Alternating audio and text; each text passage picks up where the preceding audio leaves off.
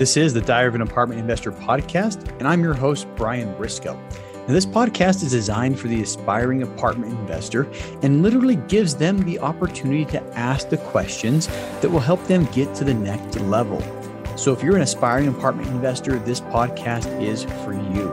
Now, this podcast is brought to you by the Tribe of Titans multifamily educational community.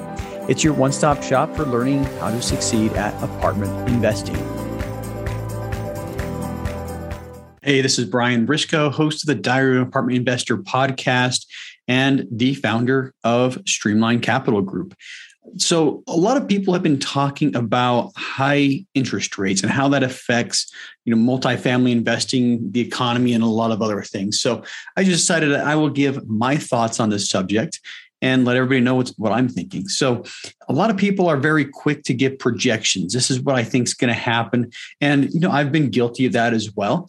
But, really, I think nobody has a crystal ball that can tell you what's going to happen in the future. We have a lot of data from past recessions and from past times that can indicate what direction things may go. We have a lot of correlations, like cap rates and interest rates are correlated. And there's a lot of different pressures on things, as far as cap rates and property prices, go up and down. But really, this is almost a unique time in our economic history where we are going into a recession and the Fed is intentionally pushing interest rates up.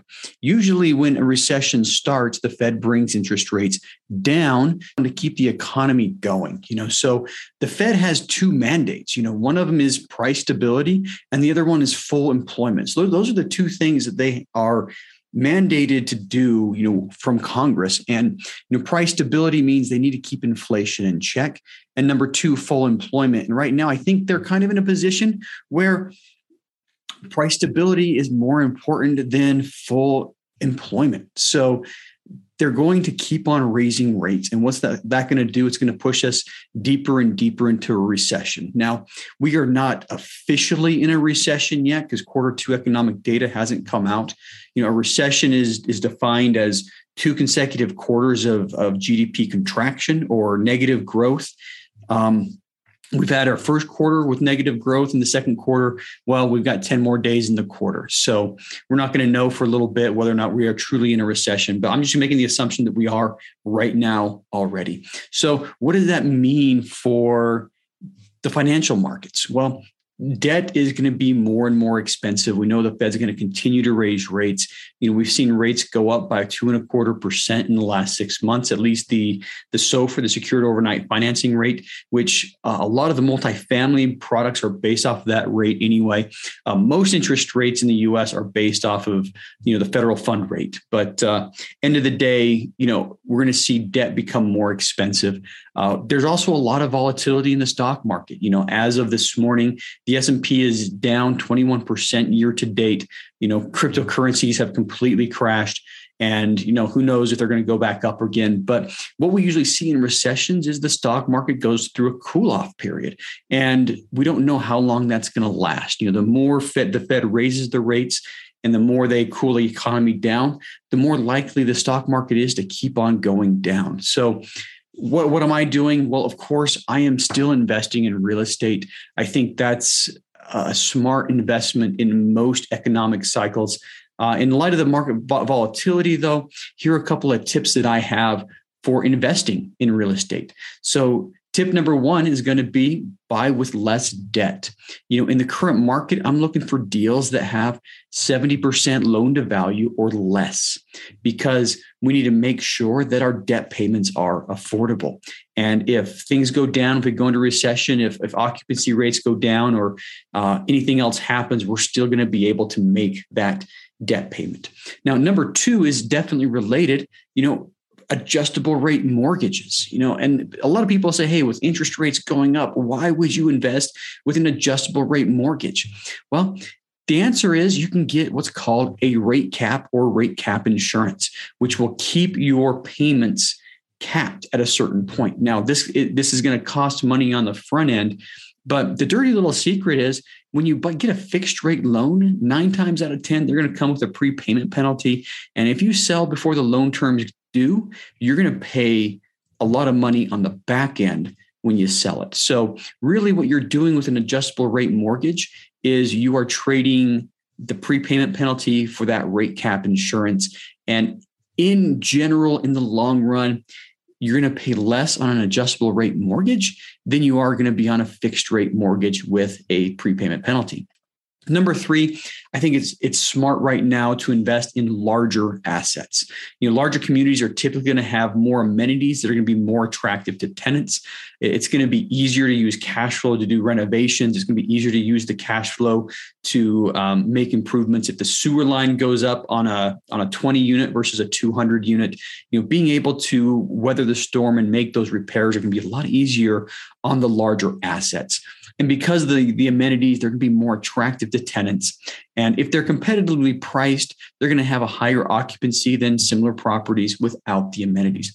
All right. Next thing I would say is invest in larger metros. And this is tip number 4. If you're keeping track of the numbers, invest in larger metros. Similar to the above, the larger metros are going to have a much larger pool of prospective tenants for your property.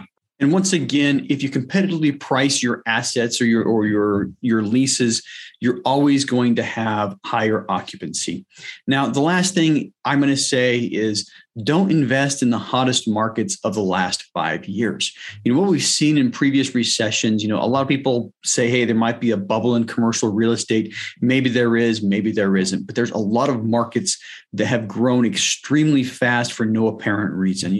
Boise, which is actually really close to where I'm at, has prices have increased almost 100% since the COVID pandemic started, right? So doubling prices in 2.5 years doesn't leave a lot of room for continued growth. And markets like Boise or Phoenix or Austin, I'm not predicting it. I'm just saying they may be overvalued and they may experience a dip in prices. So I would look for metros with solid economics whose growth may have lagged behind those markets. But the rationale for everything, all these 5 tips, is they all serve to lessen the risk in your investment.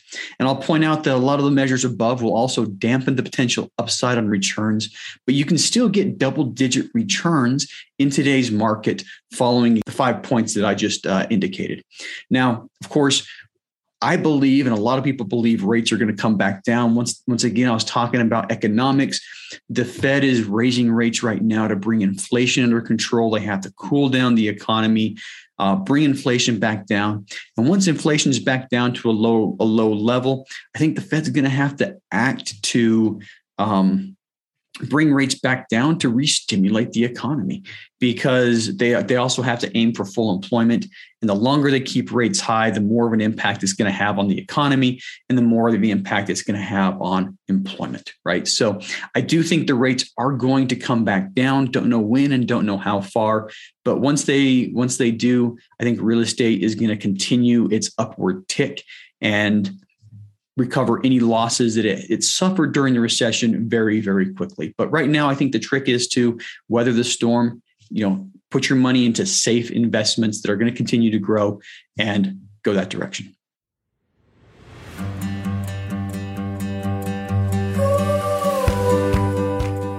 Thanks for listening to the Diary of an Apartment Investor podcast by the Tribe of Titans. If you're still listening, you obviously liked it, so go ahead and subscribe to the podcast and leave a 5-star rating and review if you haven't already, and then make sure to check out our YouTube channel, which incidentally has a ton of video content that you'll also enjoy and learn from.